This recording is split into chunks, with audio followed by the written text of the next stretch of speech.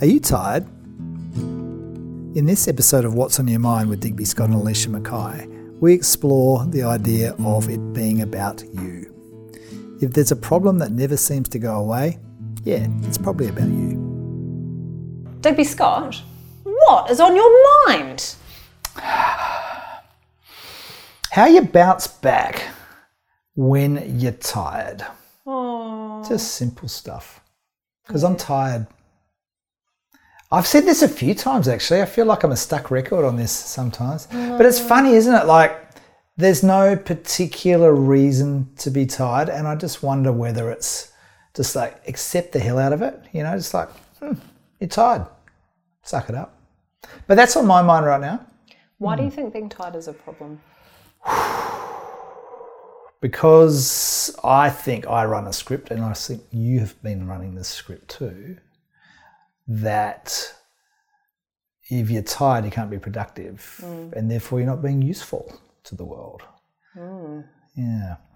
So that's on my mind. So that's an interesting story, Isn't it? Isn't it? Because I'm not sure if tired's a problem. Well, yeah, and I see you in your life going, I'm tired all the time. I just get on with it, right? Whereas I have a script that actually I'm at my best when I don't feel tired. Like, you know, it's kind of like that tired of like my eyes just want to close and my focus isn't actually, not just my eye focus, my brain focus isn't there. This isn't a physical energy problem, is it? No, it's an not emotional really. energy problem. I think it's more of a overall life is just full on. Yeah.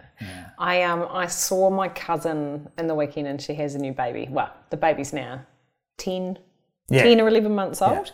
And she was yawning and I went, oh, Kat, it's hard, isn't it? And she goes, I don't know why I'm yawning. I had a good night's sleep last night. And I just went, Kat, when you have a new baby, one good night's sleep does not a well-rested person make.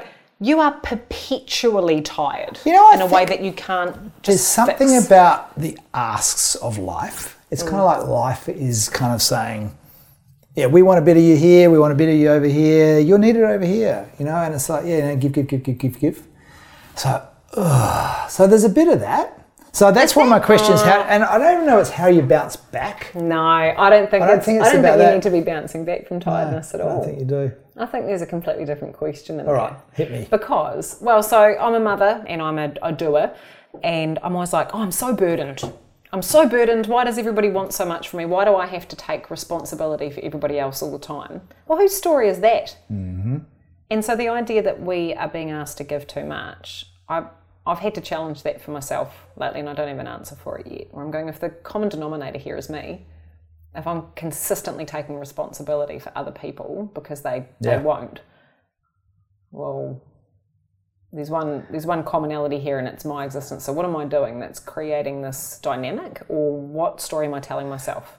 I reckon that's a good question. So how are you complicit in this is another way. It's a great coaching question, isn't it? Like, how are you complicit in you feeling the way you're feeling? Yeah. Why are you making yourself tired, Digby? Oh, God.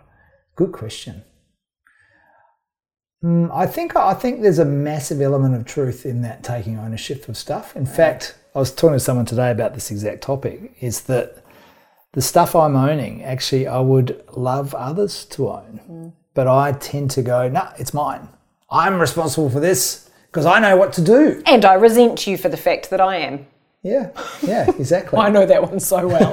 It's so true, isn't it? Yes. Yeah, so I feel like it's like a burden that I've put on myself that doesn't actually need to be there. So the better question is, why are you complicit in this?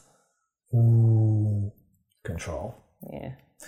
Control, trust, or lack of, fear of it going wrong, all of the above. Yeah. And how much can you actually control, right? How much can I actually control? Yeah, most of it, but you'll be tired. Yeah, exactly. Well, I can control all of it, actually. But yeah, I think that's useful. And I think when you, whether it's you being tired or me being burdened or stressed out, or somebody I work with battling the same consistent problem, if you are experiencing the same problem repeatedly, it's probably you. Oh, it totally is. I was about to put it really nicely. Don't even be nice about it. No, I was about to go, it might be worth examining some of the behaviours that are, and then I'm like, do you know what, mate? It's you. And do you know what? Even if it's not you, it's irrelevant because there is only one person's behaviour and one person's attitude that you're capable of changing. Exactly. So whether it's you or not, it's irrelevant. Yeah. That's the only thing you can change. What's that saying? Like, if everyone you meet today is an arsehole, then you're probably the arsehole. Yeah. Same idea. I like that. I'm also, did you watch The Ozark? Season 3 of The Ozark? No. Oh, mate. Never got into it. Oh, what? Jason Bateman is the man. Good for you. Such a good show. Great. There is a line in the 3rd season of that show with a guy having a bipolar meltdown in the back of a taxi where he goes, everywhere I go, there I am.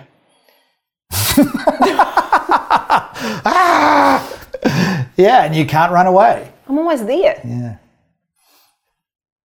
Who's the wrap-up? I don't know. Am I the wrap-up? I think you're the wrap-up. All right.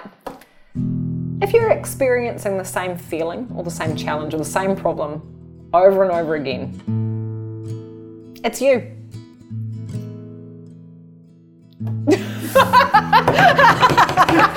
I was really hoping you were going to do that, and you did. Yeah. That's great. That's really good. I felt like it was a therapy session. Yeah, it was. It was good.